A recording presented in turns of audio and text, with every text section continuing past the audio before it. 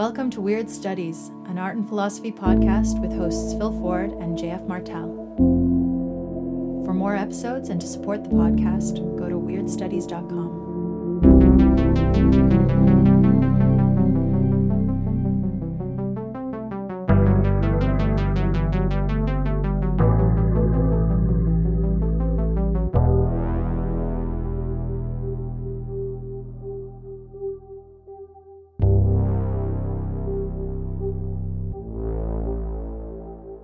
I think it's because Paul always had ideas, whereas John was things had to like marinate for a while, and then he'd have like one great idea, whereas Paul it just never ended. Actually, I think this is a situation where the hedgehog versus fox thing works pretty well.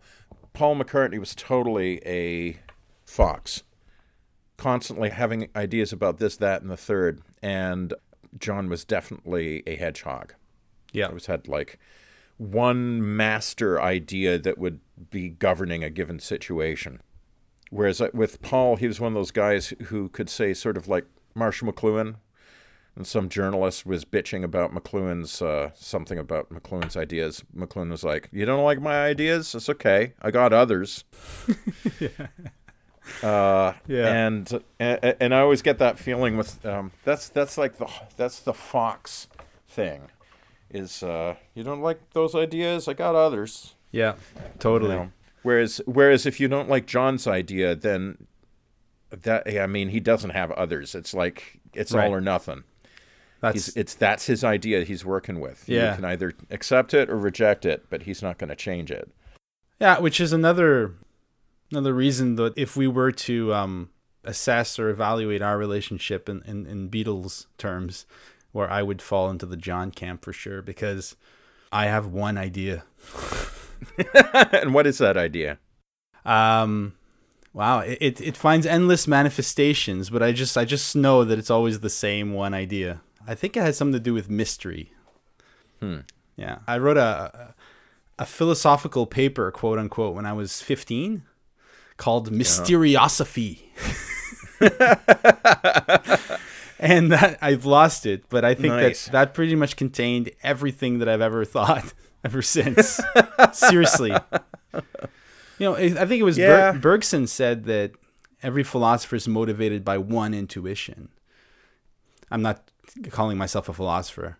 I'm just saying if even philosophers only have one intuition, then that probably is the same for me too.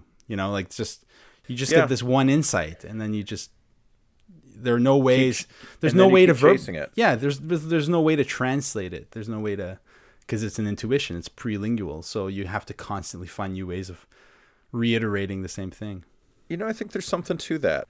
It's sort of like the wish that you take into the room with you in the zone.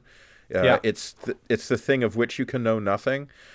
There are times where I get a presentiment, a feeling, almost like a prickling in the skin, that the ideas that I worked on for Dig, like the earlier part of my career, the ideas I've been working on since then, even the kinds of things I was working on when I was a pianist, when they weren't ideas, at least verbalizable ideas, but just purely musical ones, I get this sense that they're all coming out of some common intuition. I've had that feeling very strongly, but I could never in a million years articulate what that is. Yeah.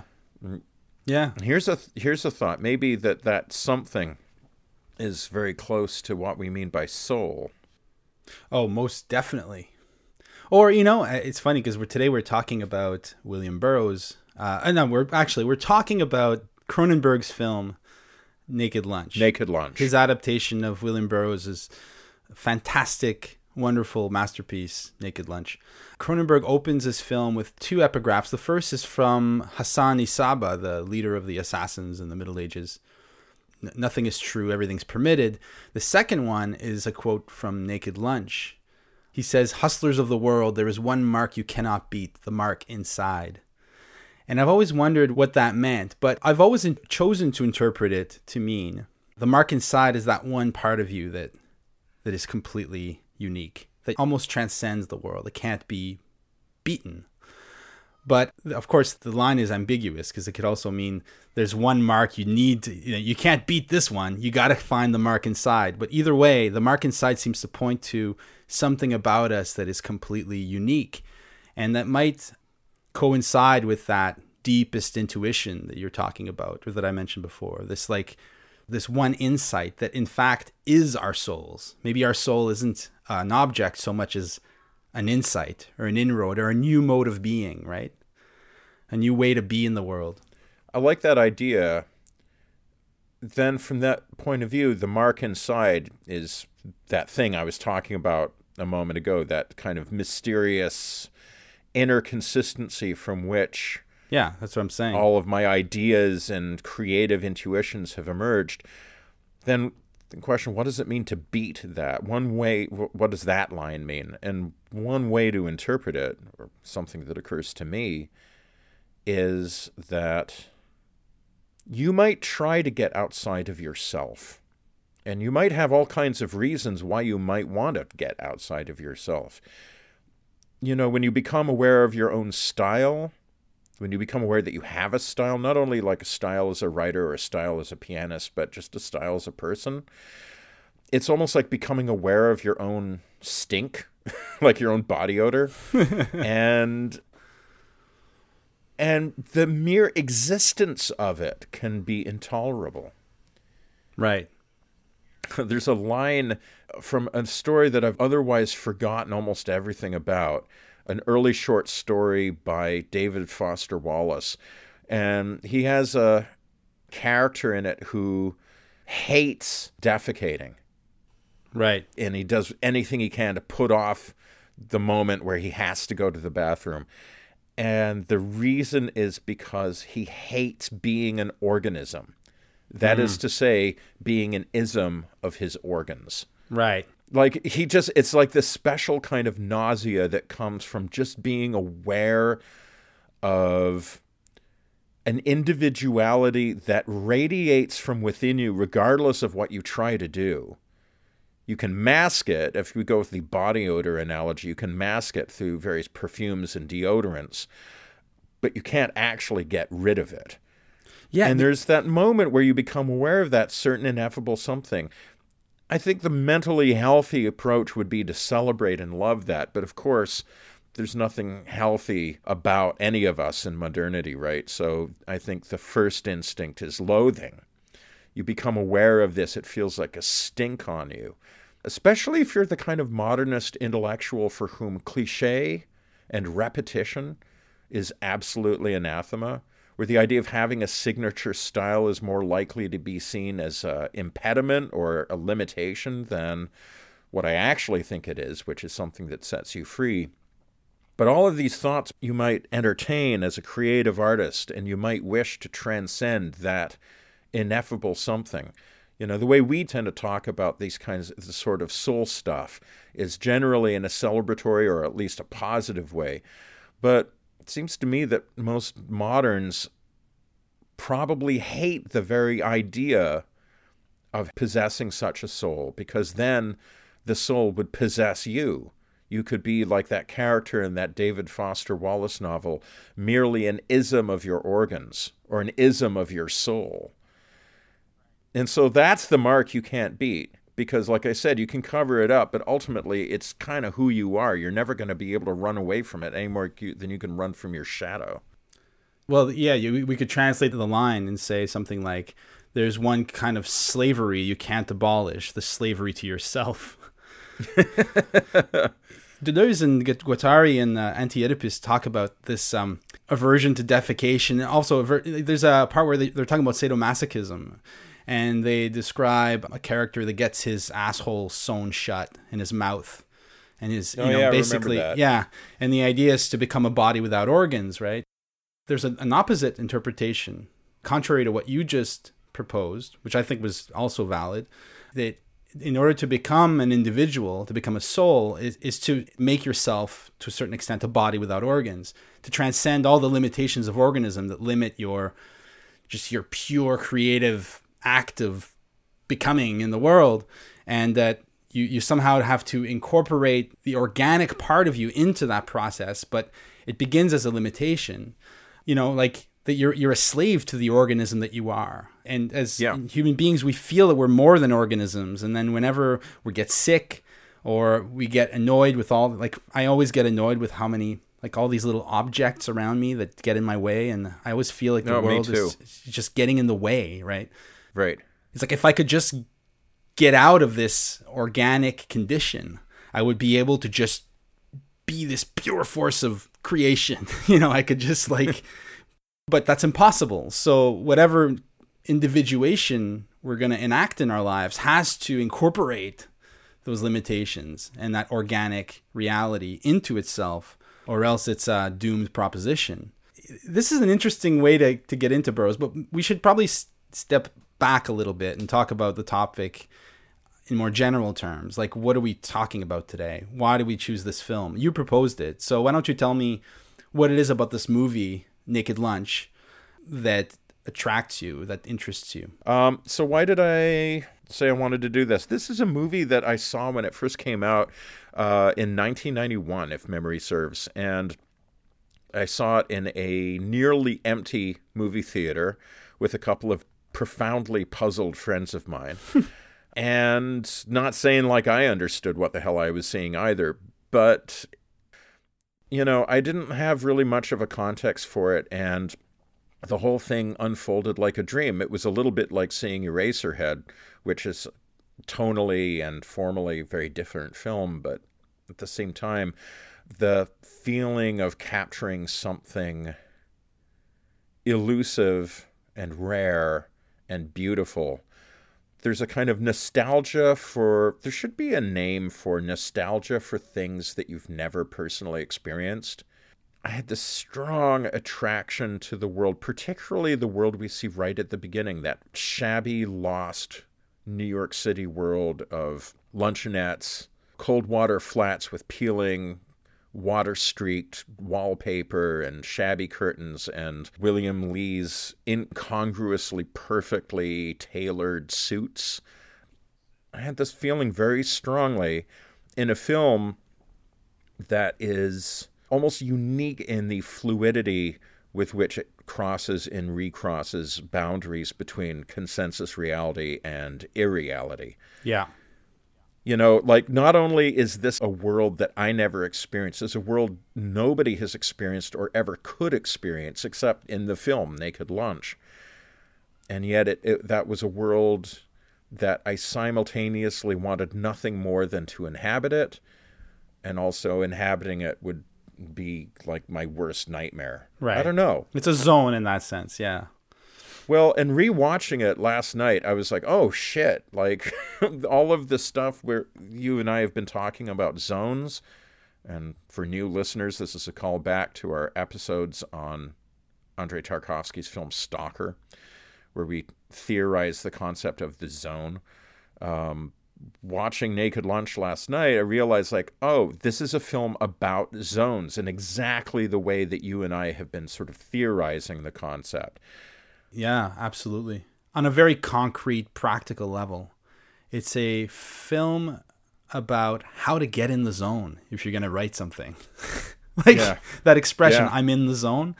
It's a film in which a writer is tasked with producing a document, with creating something. And for him, drugs and madness and hallucination become the instruments by which he empowers himself to fulfill this act of creation. We should just give a little bit of context here. William Burroughs wrote a book published in the 50s, Naked Lunch, which is basically a strange, surreal collection of writings that do cohere as a whole. So I would argue that it is very much a cohesive whole, a novel, that he wrote while he was in the throes of heroin addiction, basically in the depths of it, living in Tangier. A scandalous book, one of those famous court cases, It was accused of being immoral, pornographic, obscene, etc. And it quickly, of course, became a cult classic. And then Cronenberg decided to adapt it. But of course, the book in itself is not adaptable to the screen. It would be a 9-hour film, and it would be unwatchable for all kinds of reasons. It would be censored everywhere. There's just no way to translate this particular book into a film. So what Cronenberg did was he basically made a film that's the origin story of Naked Lunch. It's basically a film about William Burroughs' ordeal and his efforts to create Naked Lunch. And Interzone, which is a place in the book, in Cronenberg's adaptation, Interzone becomes the place that Burroughs needs to go to write Naked Lunch. So it's a film about how Naked Lunch was written. And he draws a lot on Burroughs' life.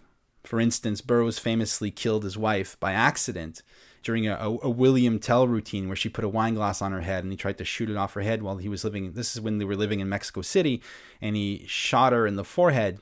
And this horrible tragedy haunted him for the rest of his life. And basically, he said on a few occasions that he would never have become a writer if that hadn't happened, and also that he was writing to try to expiate the sin that he had committed. So Cronenberg puts that right at the beginning of the film. And after that, the main character, who's a stand-in for Burroughs, and this is a character from Burroughs' fiction. Burroughs' alter ego in his novels was William Lee. And so Bill Lee in the film then immigrates to Tangiers and then becomes addicted to a series of fictional drugs. And then we kind of follow him in this descent into hell where he tries to write his way out. He tries to write his way out of hell. And that's basically what happened to William Burroughs. You won't find that in Naked Lunch, the book, at all. It's just not there. So it's a very strange film. So for me, you can't talk about the film Naked Lunch without talking about William Burroughs. And also, Cronenberg brings in his particular sensibilities and transforms the story in interesting ways, or he brings out interesting elements from it. Although I do think that in the end, having watched it last night, I do feel that it's almost like a piece of fan fiction. I mean, of all of Cronenberg's films, I think it's the least idiosyncratic. It's the one that most adheres to the source material that he's working from. And I do believe that the presence of Burroughs is so strong in the film that I can't see it as a Cronenberg film. I see it as a collaboration. But so this is just by way of providing some context about what we're talking about, because it's not easy to talk about Naked Lunch the film without also talking about Naked Lunch the book, and without also talking about William Burroughs the man. It's also, the film is kind of like a remix or pastiche or potpourri of Burroughsiana. I mean, there are some things like what Burroughs called routines. Yeah. Which in Naked Lunch, they're just sort of like jags of a page or two where he goes off on some kind of concept or a notion, like the asshole that could talk, which we get, I think, pretty much complete in the film. The framing device there is that there's this louche gay man that lives in Interzone, played by Julian Sands, who is sort of flirting a little bit with William Lee. And Lee plays it cool by constantly putting this character, Yves Cloquet, putting him off with a series of surreal anecdotes, and one of which is the asshole that could talk. So, you know, there's this way that Cronenberg is finding narrative pretexts to bring back some of these routines, pretty much, you know, the whole routine. But then you'll get individual lines that are kind of remixed into narrative scenes. So I think it's in Junkie. He talks about like a dispatcher at I guess it's in like an exterminator company who's doing a bit, like a kind of a comic bit with someone else, where he says in a kind of a broad Borscht Belt accent, "You want I should spit in your face? Yeah. You want? And I'm sorry, I apologize to all the listeners at home hearing my horrible impression of somebody doing a horrible impression of a Borscht Belt comic. But that line comes back in Naked Lunch, but in the context of like Bill Lee's run out of bug powder, the stuff he uses to kill roaches. And the reason he's run out of bug powder is his wife, Joan, has been injecting it as a drug. Yeah, because the film begins in New York, and in the film, Bill Lee is working as an exterminator. And this is based on fact. William Burroughs, while he was living in Chicago, did work as an exterminator for some time. So he starts with that. And the whole conceit of the film at the beginning is that Bill and his wife, Joan, become addicted to the bug powder that Bill is using in his extermination practice, in his work. Right. A drug, needless to say, that doesn't really exist. No. And so when he goes to his supervisor to ask for more bug powder, you get the "you want I should spit in your face" line. That's recontextualized. It means something different. There's lots of things like that. Like one of my favorite Burroughs lines, "Fuck 'em all, squares on both sides. I am the only complete man in the industry," which is a line from Naked Lunch, turns up as an angry thing that Bill Lee is muttering to himself when he realizes that the two sides of some shadowy operation in Interzone are both trying to play him. Again, narrative contexts generated for lines that have a kind of radioactive power all on their own. And I think this has led some people to criticize the film version Naked Lunch, not only because it's not a version of Naked Lunch, it's a kind of a fantasia of elements not only from Naked Lunch, but from William Burroughs' life and some of his other early works. But I think a lot of people just don't like the fact that there's story in it. There is a narrative, and, the narrative is used to anchor what are otherwise these disconnected shards of image that come out of Burroughs' writing. That doesn't bother me because I'm not a Burroughs hardcore by any means. If I felt that the lack of narrative tethering for some of these things, if I thought that that was a really important aesthetic principle to preserve in the film, then I suppose I would get grumpy about it. But I don't care, and so I don't. I mean, he did preserve the kind of surreal stream of consciousness, or the kind of like Burroughs' penchant for non sequiturs and discontinuity and disjunction. He did preserve that in the script. You feel that, but of course he has a very strong, solid narrative plot in place, because Cronenberg's goal wasn't to make the film that William Burroughs would have made if he'd been a filmmaker. Cronenberg's goal, I think, is to paint a portrait of William Burroughs. I mean, that's, yes. And as a man in the world. And this is something I felt watching the film. Like, Cronenberg is not was never a junkie. Cronenberg isn't gay. So one of the two defining kind of gestures, let's call them that William Burroughs as an artist performs, homosexuality and drug addiction. Like, he just basically just puts it out there. They're part of his persona from the start. No effort, no attempt to hide it. So Cronenberg is looking in from the outside. And you get the sense that it's a study of Burroughs and of Burroughs' universe. It's kind of, I get this feeling watching the film that Cronenberg is a bit of, in the good sense of the word, he's a tourist in Interzone. He's trying to make sense of it. He's trying to organize it in a way that he can understand it. But Burroughs is an insider. Burroughs is Interzone. And that's why I really see the film as an homage or a tribute. The film has strengths on its own, and those strengths are basically the strengths that every Cronenberg film has. This, what's been called body horror, this subversion of biological continuity, this subversion of the coherence of the human organism. This is something that I think attracted Cronenberg to Burroughs' work, and something that Cronenberg explores in many of his films. It's certainly present in this. And then Cronenberg takes drug addiction and even homosexuality, let's be honest, and reframes them in the context of this type of body horror that kind of defines his style. And that's interesting. Truth be told, I'm a huge Burroughs fan. I've read most of his books. And so for me, watching the film has always been in the context of my love for William Burroughs. I can never watch the film as a thing in itself. For me, it was always a kind of an extrusion or concrescence of the Burroughs phenomenon. And I'm a diehard fan of William Burroughs in I think he's probably one of the top 3 or 4 Western artists of the 20th century. I think that Naked Lunch is probably the most beautifully written novel I've ever read. So that's where I'm coming from. So I keep getting magnetically pulled back towards the book, and it's going to be a struggle for me to keep things in focus.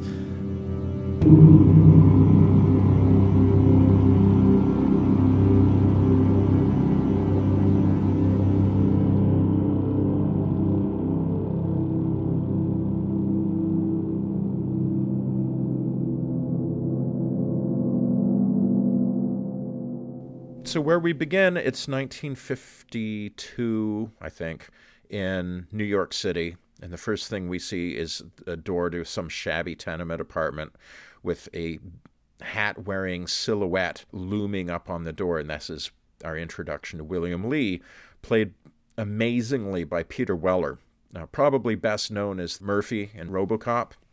And he has a couple of things going for him. Number one, he sort of looks like a human greyhound. He's sort of whip thin and sallow and somewhat insectile in appearance, which is extremely appropriate for Naked Lunch. He has these piercing blue eyes that give him a look of preternatural intelligence and coldness. Yeah. But in any event, to get back to the plot, so Burroughs/Lee shows up at an apartment and he's an exterminator. He runs out of bug powder while on the job, has a hassle with his boss who won't give him any more, goes home, discovers that his wife, Joan, has been shooting up his bug powder. She's addicted to a drug that doesn't really exist. However, this doesn't faze him. And this is only the first of many warps in reality where things are simultaneously one thing and another. And you get a feeling that there's some consensus reality in which they're actually doing drugs, they're actually getting high. You can't tell if bug powder is a sort of a metaphor for something, a figure for drug, or if it's actually meant to be literally something that people take in the fictional world of this film. And this is just the first taste of what becomes like a kind of wall-to-wall mind fuckery of this film, where you're constantly shifting between levels of reality and hallucination without those levels ever being firmly distinguished from one another. And we are given a guideline at the beginning. One of the first thing William Burroughs tells his friends, Hank and Martin, who are basically Ginsberg and Kerouac in the film, the first thing he tells them, his key piece of advice to them is exterminate all irrational thought. So that can be seen as a winking advice to the viewer to stop trying to make sense of things and just just go with it. Or you could just see it as the sort of thing that an exterminator would say. What am I supposed to do with rational thought? Probably exterminate it. Well, I mean, yeah, insect intelligence is the most rational form of intelligence. I mean, but seriously, rationality finds its absolute consummation in an ant colony. Yeah. But yeah, that's true. So Anyway, just to continue the through line of the plot. So Bill Lee and his wife Joan have, problems, of which addiction is only one of many. After catching his wife in flagrante delicto with Hank, an event that seems to mean almost nothing to him. He doesn't seem to care. In fact, there's this great line where his wife comes in on him and says, well, Hank went home. And Bill Lee says, with that completely flat intonation, not before he came, I hope. And then he shoots her. And it's not quite clear whether he shoots her out of some sort of buried homicidal rage at being cuckolded in this fashion, or what. In fact, the whole thing, there's no setup to it. He just sort of says matter-of-factly, with the same kind of blank and affectless way that he says everything in this film. It looks like it's time for our William Tell routine.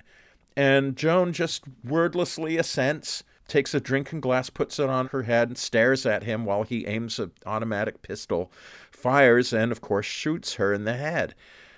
And from there, he runs off. He runs away to Interzone. Well, he's employed by an intelligence organization, right? I forgot about that. That's why he goes to Interzone. So the first major moment that reality goes sideways in this film is that he's brought into a police station by a couple of plainclothes detectives who are investigating him for drugs. And he's, sort of not giving anything away. And they're like, well, there's somebody we think you should talk to. And they bring in this giant insect about the size of a typewriter. Like a beetle. And yeah, it looks like a beetle. And it starts talking to him through this puckered, fleshy hole in its back under its folded wings that looks exactly like a human anus. a nod to, the talking asshole bit, I suppose. But also it's just sort of like such a great Cronenberg thing to show us, not only tell us about an asshole that talks, but to show us the meaty, puckered orifice of this insectile asshole talking to us. And it's interesting, a little detail, there are a number of different monsters that appear in this film, and all of them have the same voice. Yeah, Did you notice that? Yeah, they're all the voice of Canadian actor. Yeah, it's the voice of, I know I have his name here, Peter Beretsky, I think. Yeah. I love that actor. William Lee meets him on the subway at the beginning. He's another exterminator who gives him some advice how to get off the bug powder. And then so when William Lee begins to hallucinate his controller because he imagines himself as a secret agent that's part of this organization. It's a part of some kind of plot that's never spelled out and makes no sense. Well, like I've seen this movie so many times, and every time I see it, like, okay, this time I'm going to try and figure out the conspiracy that William Lee finds himself dragged into. And I've come to the conclusion it just makes no sense and isn't supposed to. Well, at the end, it is the mugwump at the end. So another monster who at the end does reveal to William Lee that the goal is to snag or catch Dr. Benway. And Dr. Benway is behind the whole drug pyramid, the whole pyramid scheme of drug addiction and treatment. And then William Lee finds those mugwumps tied up and being used to extract this drug. Anyways, we'll get there. So that seems to be like the kind of conspiracy, but it doesn't feel like something that was brewing. It feels like something that was cobbled together at the end of the film to give it some closure, but it doesn't feel like the whole film was written with that in mind. Like it doesn't. No. Yeah, it's more like there's a real dream quality to the film itself. Yeah. Yeah, exactly the way in dreams you sometimes find yourself in adventures that on the inside of the dream there is perhaps an outcome, maybe a revelation at the end that blows your mind inside the dream where it all makes sense. All the pieces come together and you wake up and you're like, that didn't make any fucking sense. Yeah. That's always how I feel. Like there's something captivating about the logic of this sort of double and triple agents, most of them insectoid typewriters. Yeah. Or these lizardy mugwumps. But, while I'm watching the film, it's captivating whenever I try to figure out, but is he supposed to get orders from Benway? Is he supposed to catch Benway? What is he supposed to do with Benway if he gets him? The moment I start asking those questions, the plot just completely falls apart. And I suspect it's supposed to. This is not a Bourne film. No, it is not a film. It's like you dreaming a Bourne film. Exactly. Precisely. Yeah. So anyway, he gets in touch with his insect controller, which tells him to murder his wife, Joan. And even though he smashes this bug with his shoe and runs out, escapes the precinct house, he does exactly what his control tells him to do. And as I say, it's almost completely... It just seems arbitrary. There doesn't seem to be any motivation. They just start doing their William Tell routine, and then she's dead. Unless you choose to interpret the film in such a way that the various insects, are basically just Burroughs' repressed feelings talking to him.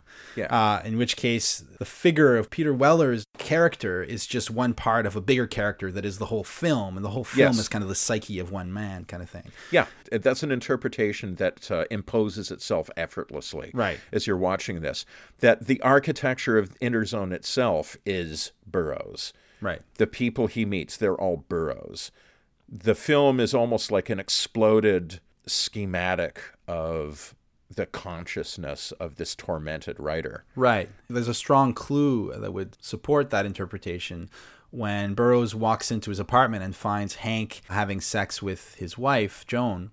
The Ginsberg character, Martin, is reading what seems to be one of his own poems, but in fact it's an excerpt from Naked Lunch. So Ginsberg is reading his work, and his work turns out to be a passage from Naked Lunch, which indicates very concretely that the Ginsberg character in the film is just another aspect of Burroughs. Yeah. Yeah. More suggestions of this. When about 2/3 of the way through the film, Burroughs goes on a huge sort of drug and booze bender and ends up asleep in a ditch where Hank and Martin find him. And they are showing him the pages that he has been sending them.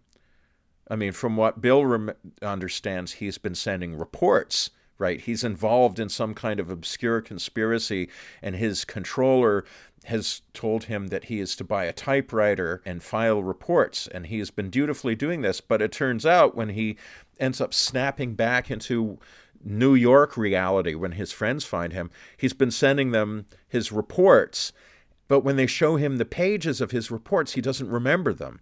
Yeah. He's like, I didn't write any of this stuff. And he starts immediately theorizing that this is a part of some conspiracy, somebody who is pretending to be him. Some con, he says, yeah. Yeah, some con. Somebody's pretending to be him and sending these pages. That's all true, by the way. That all happened. Ginsberg and Kerouac. Really? Yeah, they're the ones who went to Tangier, if I remember correctly. They went over there, and they found him in Burroughs was basically as deep in a junk as you could get. He'd spend days just staring at his big toe. It was like at that stage. And they found him, and they found his apartment strewn, or at least this is the romantic version, found his apartment strewn with these pages. And they started to read them, and they're like, holy shit, this is amazing. And they collated, they put together the book with him. And Burroughs did say that he had no memory of writing any of it. Later on, he said, no, I do have a memory of it, but I have no emotional, no affective memory. I remember mechanically the process of writing it, like you'd watch an old film reel. But I don't remember any affective investment in it. I just remember Which is a kind of, and whether it's the strong form, like someone else wrote these pages, it just happened to be by me, or the weak version of it, which is I have no affective context for it. I just remember the mechanical business of depressing keys at the typewriter. Mm-hmm. Either way, that hints strongly at a kind of dissociative disorder of a sort that people who are spending much of their life on drugs often feel. And of course, there are DSM-5 categorizations of like dissociative personality disorder.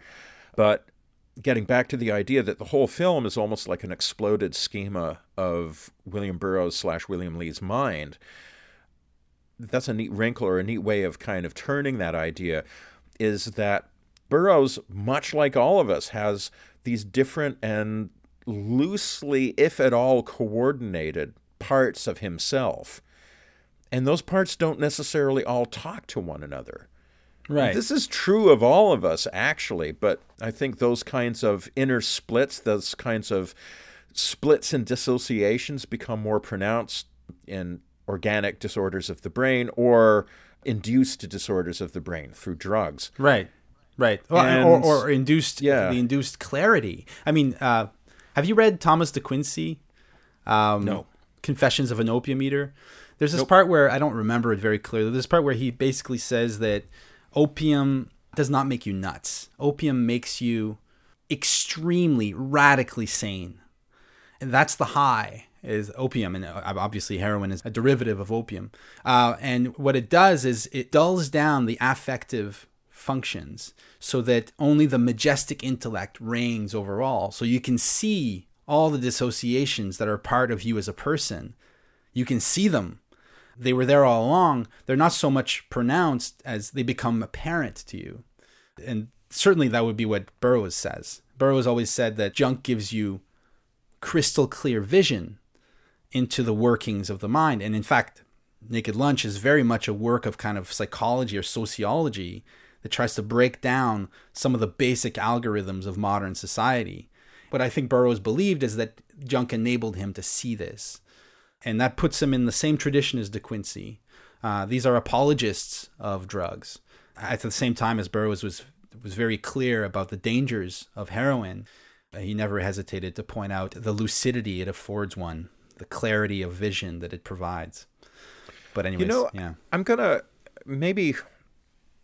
I'm realizing that my goal of summarizing the plot of Naked Lunch, that was a bad idea. No, I think it was a good idea. I think our listeners at this point have enough to go on for the plot. So I'm going to abandon the attempt at coming up with any comprehensive plot summary. Well, let's just finish it in one paragraph.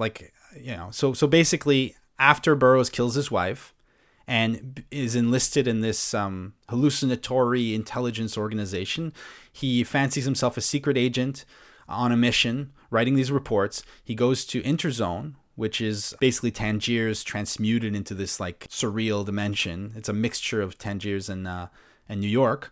And he then meets a bunch of characters. Some of them are from Naked Lunch. Some of them are actually from the real historical Tangier of the time. For example, Paul Bowles and Jane Bowles make an appearance as Tom and Jane Frost. And then there are various characters that are drawn from history from that time. And then he just spends the rest of the film struggling with drugs and trying to finish his report. And at the end, he uncovers a plot that involves a sinister physician named Dr. Benway. And after that, he escapes Interzone with Jane Frost, a woman he met in Tangiers, who's actually a simulacrum or a kind of reincarnation of his dead wife, Joan. And at the end, he tries to get into a country called Annexia, and that country is from Naked Lunch. And at the border, he's asked to show his identity. He shows a pen, and that enables him to enter the country. But then he also has to prove himself one last time before he's allowed to escape Interzone and enter Annexia. He has to prove himself as a writer. As a writer, he kills his wife again. He kills Jane. And so he has to repeat the sin that is at the kind of the root, the kind of driving force of his creative endeavor. Okay. So film very is good. summarized. Thank you. Yeah. I have trouble with the whole brevity thing, so I'm glad you were able to succinctly summarize that.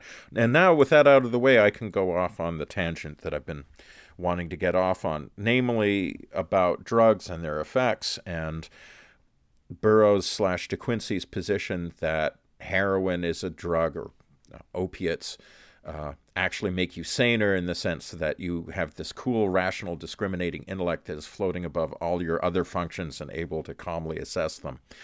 I will say, in 2016, I smashed my leg in a grisly fashion.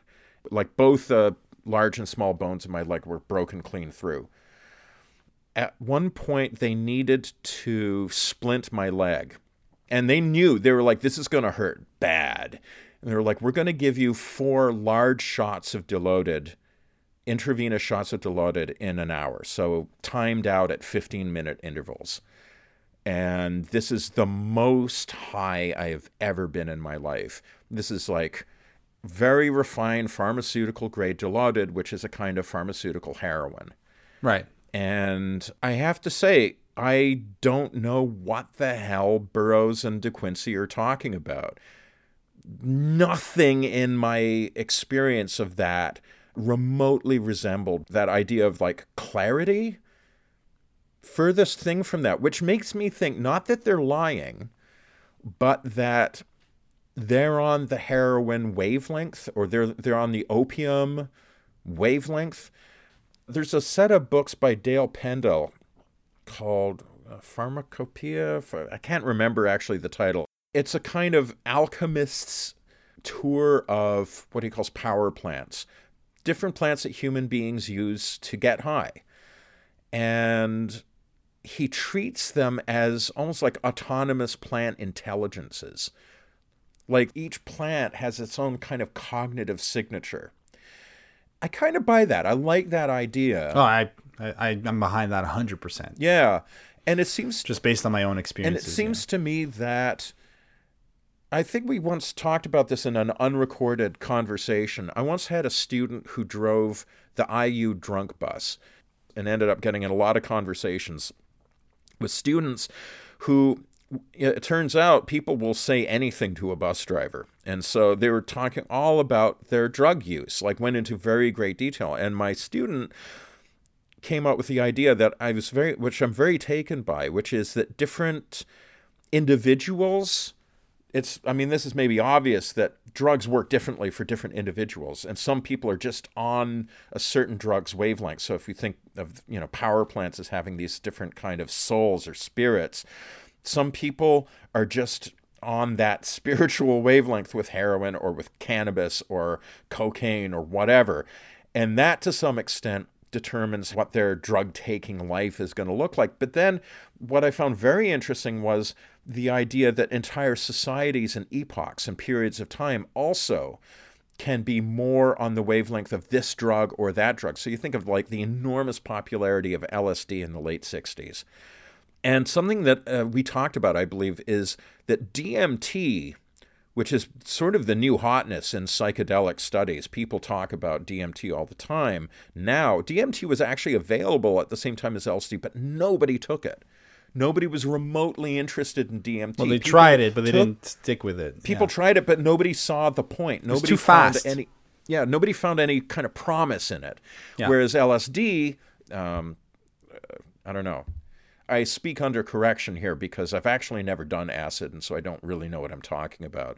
But my understanding is that, acid has its own peculiar wavelength, and there's this period of time, late 60s, where people are on that particular wavelength. Not a drug's wavelength generally, not psychedelic drugs generally, just LSD. Yeah. And, my student was telling me, this is about 10 years ago, what he saw was that amphetamines, particularly the pharmacologically refined amphetamines that are used to stimulate attention, things that people give to patients with attention deficit disorder. I'm trying to remember their proper names now because I've never taken any of them, so I don't know that much about them. No.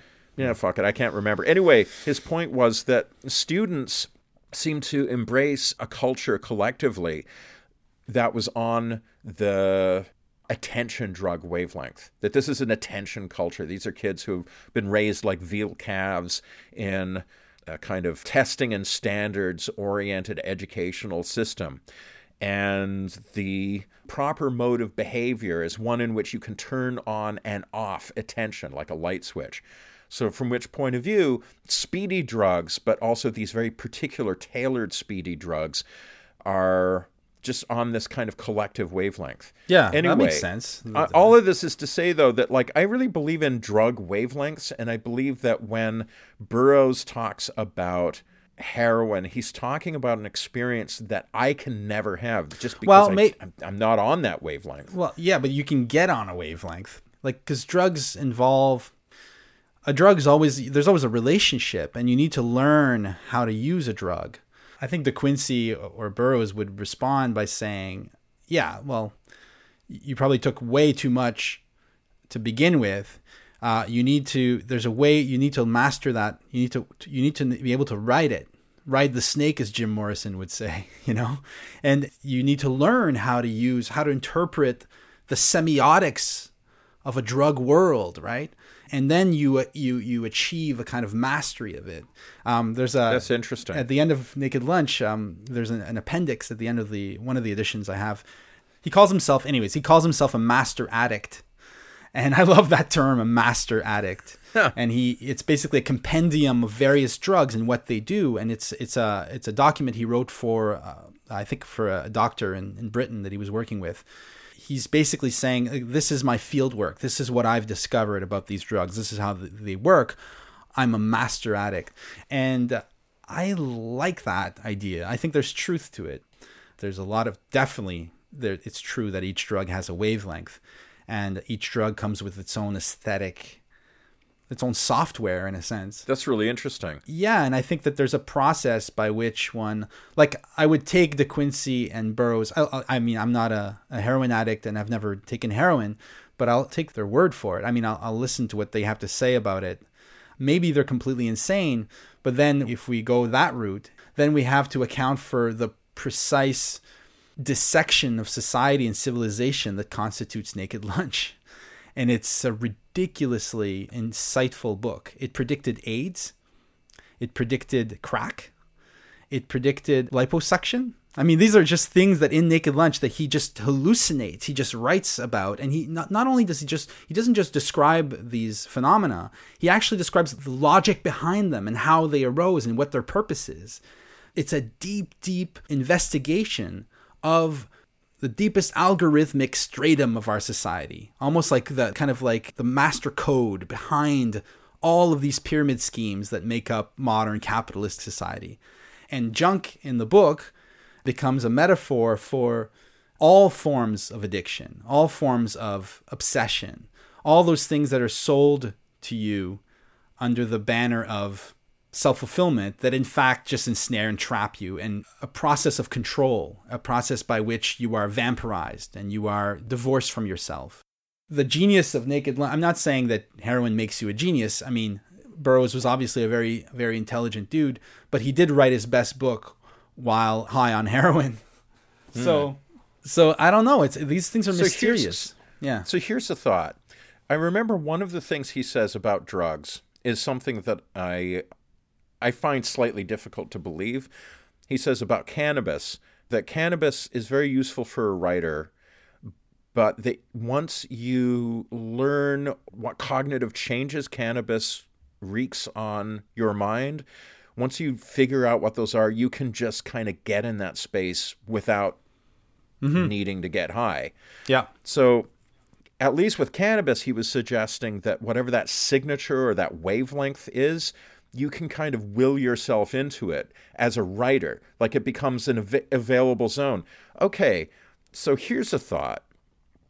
From that point of view, then, the wavelength is occupied by the drug, but you don't necessarily need the drug to get on that wavelength. So here's a question. Do you think it would be possible to get on the heroin wavelength by reading Naked Lunch without ever actually having taken heroin? I think to a certain extent, yeah, in the way that Cronenberg does. And I think Cronenberg goes some ways into that. But I think you can feel at some point, this gets to a key notion here that's very present in the film. The idea that the artist is by nature a criminal. This is something that Cronenberg really believes. He recently gave a commencement speech, I think, in Toronto, where he invited these students. It was OCAD, I think, Ontario College of Art and Design. He basically told these students that art is by nature crime, in the sense that art is always a subversion of the sublimation that is civilization. It's a return to the basic instincts that underlie the process of civilization. In a sense, it's always a transgressive act to create a work of art. De Quincey, in his book, Confessions of an Opium Eater, I don't know if it's in that book or something else, but in one text that he wrote, he compares the criminal to the artist and basically says the most exquisite form of art is crime. There's a secret allegiance or alliance between the criminal and the artist. And this is something that Sir Arthur Conan Doyle takes up with Moriarty, who is an artist criminal, right? That crime at its most refined is a kind of aesthetic endeavor. You can see that in Hitler and Marquis de Sade. This is a romantic idea that's very strong throughout the 19th, 20th centuries, and obviously very strong. It still has validity for Cronenberg today.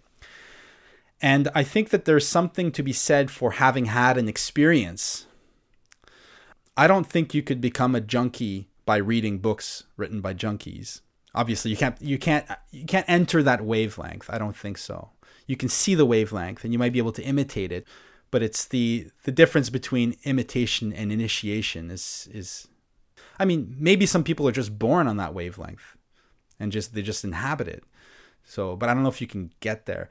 But I do think that once you've experienced a drug and you kind of see how it shapes the world and how it works, then you can access it whenever you want, or at least there's a way to get yourself there, to get back there. And I admire artists who, this is one of the things I was feeling yesterday watching the film, like watching Cronenberg kind of like make a film about drug use, and he didn't use real drugs.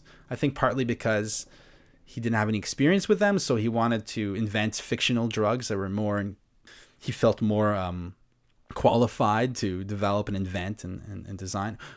And an artist like Burroughs, who actually descended into hell in order to create his work. I admire artists who are willing to damn themselves for their work. I have to say, there's something about that I find, I'm deep in that right now. I'm doing a lot of research on the decadent movement. And I think that was the keynote of Romanticism and decadence in particular, was that the artist is willing to, quote unquote, sin in the name of finding some kind of beauty, some kind of truth in this world. And I think that Burroughs is very much in that tradition. I think that to some extent, some things need to be experienced in order to be written properly.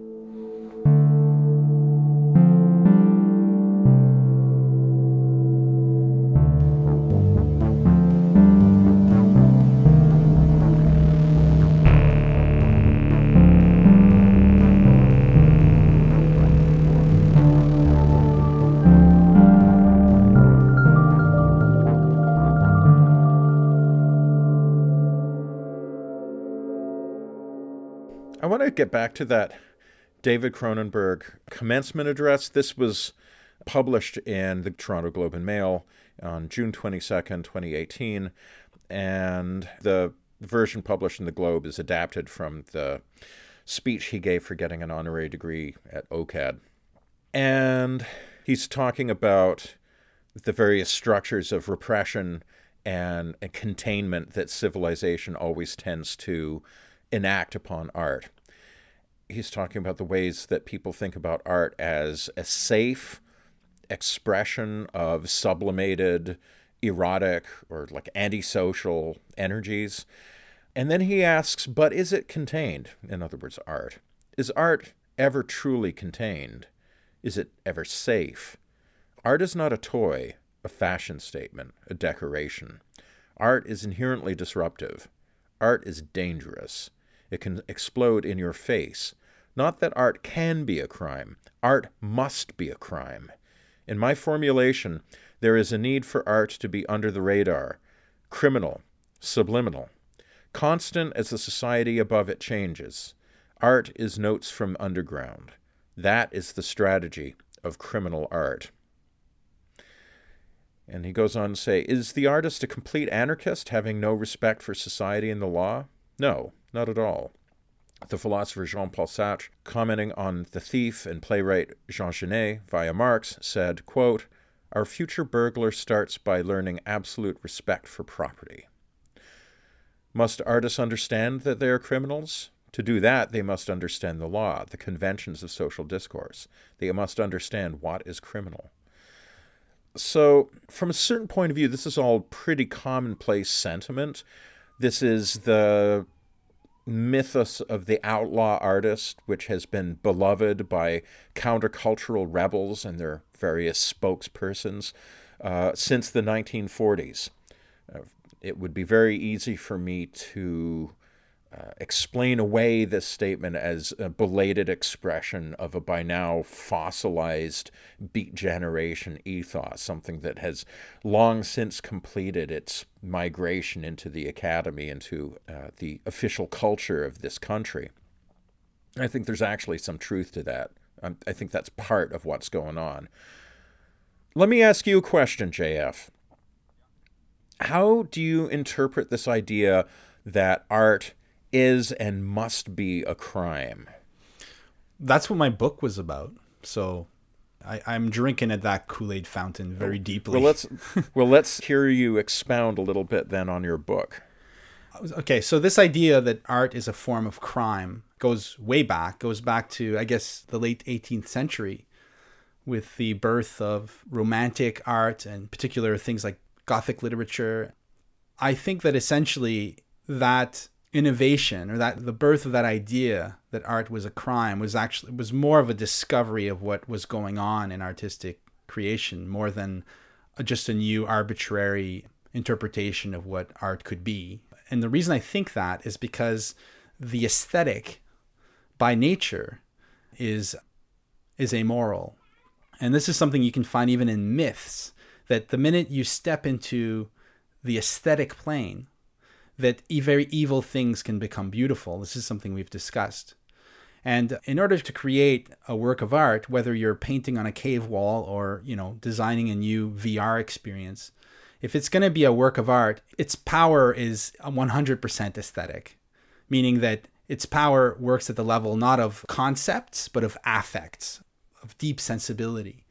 So to access that, you need to suspend the law, both in its literal sense and in its figurative sense of the law in Kafka, right? The way things go, the way one lives in this world. That whole idea of custom and convention needs to be suspended so that you can do the work of creating an aesthetic object.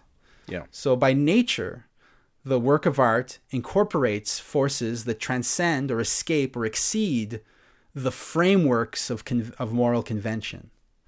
So it's just ontologically part of the process, I would argue, for reasons that we won't get into there. But the upshot is that art is always, in order to make sense, it needs to fit into the paradigm in which it's produced. It needs to be coherent. But it has tendrils that reach out outside of that paradigm, because it's reframing objects that are known in light of that unknown plane on which things escape or exceed the conventional framework of the day. So that's why in the book I say that works of art are machines for destroying ideology.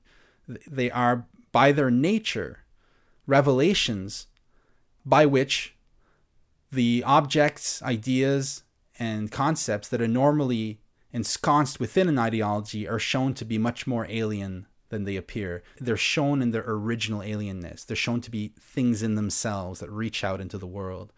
I think that if you can accept the argument that the aesthetic is by nature amoral, then you can understand how art is by nature criminal.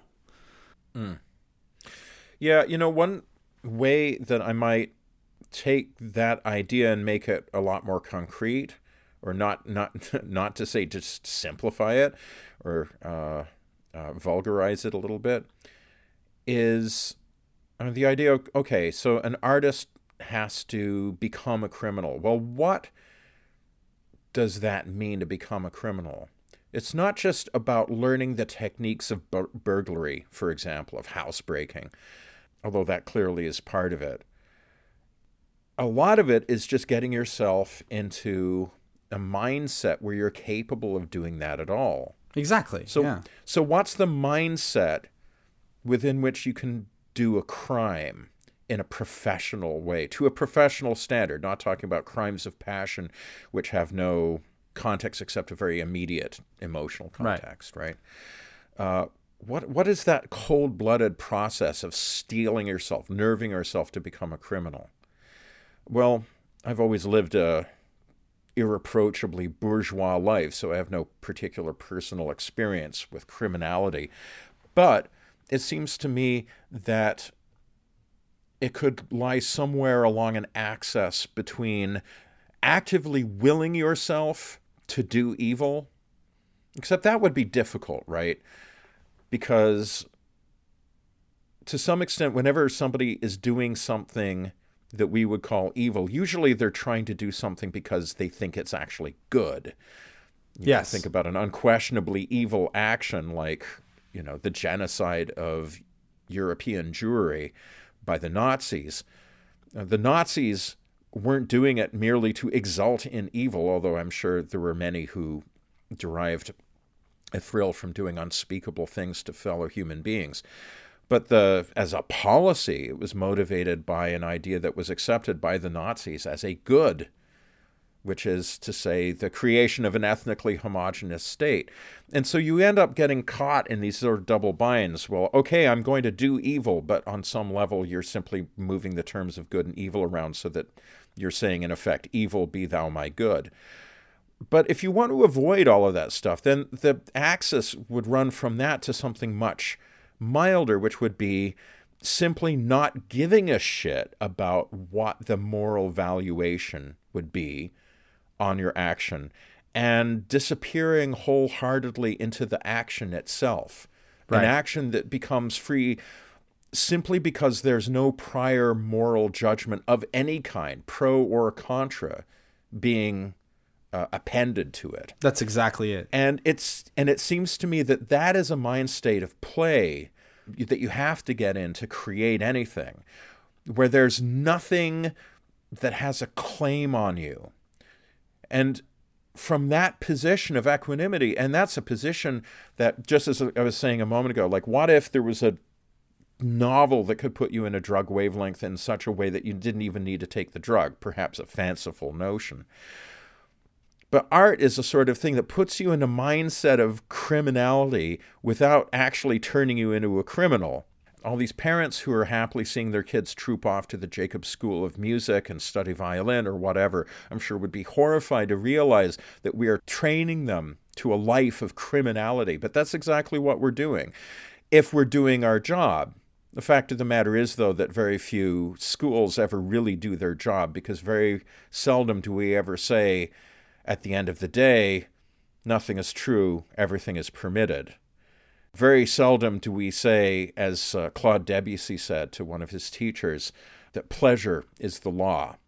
The dictates of my own imagination are the only things that count here.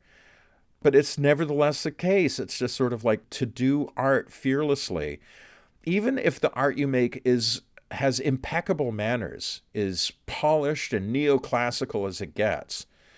In order to create that polished, cool, calm music or art of equanimity, you have to dwell in a zone of play that is completely unbounded and amoral. And that is something I think that it's harder and harder to find places where people are going to encourage that, and harder to find places where that art created under the aegis of that kind of freedom is valued or supported in any way. And yet I feel that the impulse to create art in that real way, in that spirit of true play, is inextinguishable. It will always come out, and it will always be beaten back down by, well, pretty much everybody who isn't an artist, because it's pretty hard to explain this mindset to people who don't create. Yeah. And so it seems to me that, getting back to Burroughs, I've always been a little bit skeptical of ideas of counterculture because, I wrote a book on the history of counterculture, and something that certainly suggested itself to me is that there are actually really strong connections between countercultural idea and capitalism. The idea that, only the squares and normies like that shit music. You need to announce your special uniqueness, your distinction from the herd by buying this other record and a cool T-shirt and a cool haircut to go with it. Yeah, well, that's not counterculture. That's just culture. In a sense, the notion of but then there's sort of but I'm talking about the unco-opted counterculture, and I suspect that countercultures are always already co-opted by that fundamentally capitalistic thing. But except for one thing, which is, it seems to me, art is a permanent counterculture, because what art is asking for is always, by definition, always going to be outside the pale of whatever society you find yourself in, whether it's the modern American society or Russian or Soviet society in the 1950s, New York in the 50s, Interzone in the 50s, you name it, art will always be a crime. And the people who understand that aspect of it will always be on the outside. They will always be part of a counterculture. It's a counterculture that isn't distinguished by funny haircuts and band T-shirts and shit like that. It is distinguished by this freedom that you have to simply claim for yourself. No one's going to give it to you. Well, it's not a tribe. It's not a tribe. Like, no counterculture exactly. is a tribe. It is not a tribe. It's a constellation of singularities. You can't have a counterculture. You can have constellations. For example, Ginsberg, Kerouac, and Burroughs formed a constellation. They all deny that they were part of this movement. They were each doing their thing. They happened to know one another. It's a coincidence. And art always occurs at the level of the individual. And it can only exist at the level of the individual. That's why the very notion of counterculture was in itself always already an appropriation of art and a co-opting of the artistic process for a group. But no group can lay claim to art, because art has to do, as Cronenberg says, he says, in one part he says, when we collaborate, is there truly an ecstatic dissolution of the self into a perfect fluid composed of many selves? You are not writing poetry in your garret in Paris, alone, destitute and starving. Or are you? I suggest that you are, somewhere in there, that poet in that garret, alone, destitute, and yes, despite the commissions, starving, philosophically and emotionally, if not viscerally. Art has to do with your realization of your own absolute aloneness before the mystery of being. That's what art is. Art is a response to that. That can't happen in a group. That's what destroys groups. But then, of course, because you have to use conventions in order to make the art, you have to use a language that pre-exists you. You have to use paints that were made somewhere. You have to use techniques that were taught to you. Then you create an artifact that can be subsumed in a culture. But that thing that makes that one work art is exactly what escapes and transcends and exceeds that cultural idiom. That's always what makes that a work of art, which is why we can't really talk about art. Art is just a name we give to unclassifiables, right? And it's actually hidden in our conventional notions of art. The idea of a classic. Why do we call it a classic? Because it creates its own class. In the Aristotelian sense, it doesn't belong in a class. It is in itself a class. So the true work of art is always singular. And it's the effort of civilization to incorporate, digest, and deploy and appropriate art that creates this idea of traditions and conventions and cultures. I strongly believe that. I think it's even present in a tradition as ancient and as coded as, for example, icon creation in the Orthodox Church. Because the whole point, they always make the icons the same way, right? The idea is always to reproduce the original face of Christ. So there's only one way to make them. But what makes the icons magical is the tiny differences that come up despite the artist's effort to reproduce. It's the one little thing that makes it different that gives it all the magic. That's what art's about. It's about the new coming up. And the new always occurs, as we've said many, many times, as a singularity, as the uncodable, right? Yeah, you know, there's a wonderful documentary on improvisation by a guy named Derek Bailey, who is a free improvisation guitarist.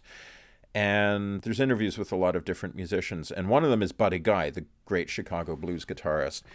And he makes a fairly simple point that nevertheless really hit me between the eyes. He's like, you know, you can't play the same thing twice even if you try, no matter how hard you try. Right. You can play note for note, but it will be different every time. And the point he was making is that we're like, improvisation exists whether or not you acknowledge it or whether or not you notice it, because time exists. Like, you can't play the same piece of music twice the same way, because each time it's taking place in a different time. Different contingencies come up. You respond to them. Even if you're playing a fully composed work of music and you're playing it note for note, your index finger will strike a certain pitch of the melody in a certain way, and then all the subsequent notes in that melody will be slightly adapted to retrospectively make sense of the way you played that one pitch with your index finger. Right. And you are constantly adjusting to things. You may not notice it. I mean, I think there's actually a lot of musicians, classical musicians, who take pride in the idea that they can play the same piece and it sounds the same every time, that they're really, really reliable. I have known musicians who are like that. They tend to be very boring because they're actively courting boredom. They're really trying to find something. They're trying to get art to a state that it doesn't naturally want to go to, which is a state of pure replication, right, or reproduction. But the very fact that you can't ever play a piece of music the same way twice, even if you record it and play it twice, the person listening to it isn't going to be the same person. Right. You know, like the acoustics of the room. There's all kinds of things. It's radically true that every artistic utterance is a singularity. It will always have the element of contingency that is introduced by virtue of it manifesting in space and time. Exactly. And in a sense, art is a process by which humans come to know that every moment is like that. Time itself is an act of creation. It's like it's reminding you of the uniqueness of each moment. And that's why it's essential. But that's why it's fundamentally criminal. Because civilization is always predicated on the idea that once things are identified, they are known. But art is always predicated on the idea that nothing is known. You didn't know what the fuck a sunflower was till Van Gogh painted one. And then once you've seen a Van Gogh painting of a sunflower, you certainly don't know what sunflowers are. In fact, you're seeing the sunflowers as something unknowable. That's the whole point, right? What is a person? Like, what is Ahab in Moby Dick? Is he a discrete individual with wishes and a history and desires? No, he's a fucking force of nature. Like, art is a dissolution of boundaries between things, or it's a revelation of greater units that individuals form part of. Like Ahab and the whale are in a sense, kind of one thing. Art is a challenge to our ready-made ideas about how the world works and what the world is. That's why in Reclaiming Art, I make the argument that, I don't know if I argue it very much, but I make the claim that art by nature returns us to radical mystery. It is the process by which we are reacquainted with our fundamental, I won't say ignorance, but our fundamental incapacity to know what life is or what it's about. And in that sense, it's a cleansing process. But that is, in a civilizational sense, this is by nature criminal, because it's a negation of the absolute status of moral judgment. One pretty simple way of boiling down what I was saying a while ago about the necessity of there being no prior restraint for the creation of art was put very well by George Orwell in an essay called Inside the Whale. And I used this quote in an essay I wrote about how basically the title of the essay gives you the point of the essay, which is good prose is written by people who are not frightened. And that title is adapted from this thing that Orwell writes, which I'm going to quote. From 1933 onwards, the mental climate was increasingly against it. And when he says against it, he means free thinking. Anyone sensitive enough to be touched by the zeitgeist was also involved in politics. Not everyone, of course, was definitely in the political racket, but practically everyone was on its periphery and more or less mixed up in propaganda campaigns and squalid controversies. Communists and near-communists had a disproportionately large influence in the literary reviews. It was a time of labels, slogans, and evasions. At the worst moments, you were expected to lock yourself up in a constipating cage of lies. At the best, a sort of voluntary censorship. Ought I to say this? Is it pro-fascist? Etc. Was at work in nearly everyone's mind. It is almost inconceivable that good novels should be written in such an atmosphere. Good novels are not written by orthodoxy sniffers, nor by people who are conscience-stricken about their own unorthodoxy. Good novels are written by people who are not frightened. Right. And to me, that paragraph sounds as a clarion call, and also an indictment of my own pusillanimity. But because it is, I think, in this day and age, and this is what I write in this essay, it is extraordinarily difficult living in the United States, and perhaps true in Canada as well, I don't know.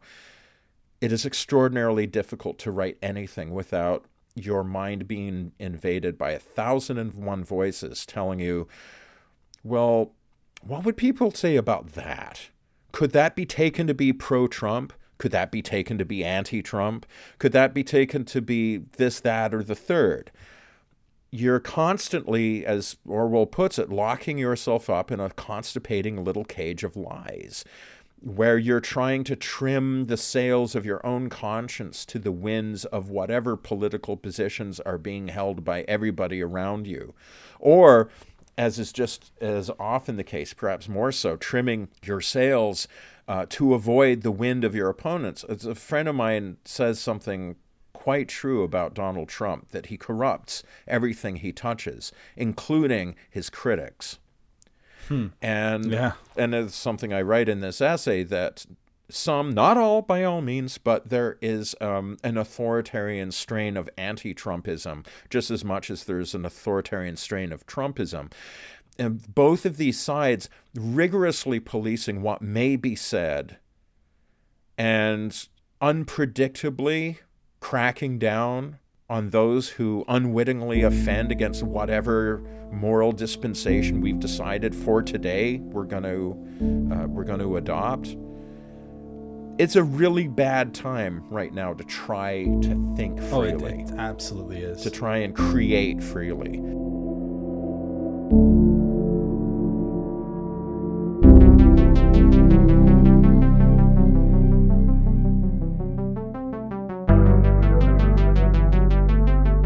Consider subscribing to Weird Studies on iTunes, Stitcher, or another podcast service. You can also find us on Twitter. Music for the podcast is composed and performed by Pierre-Yves Martel. Thank you for listening.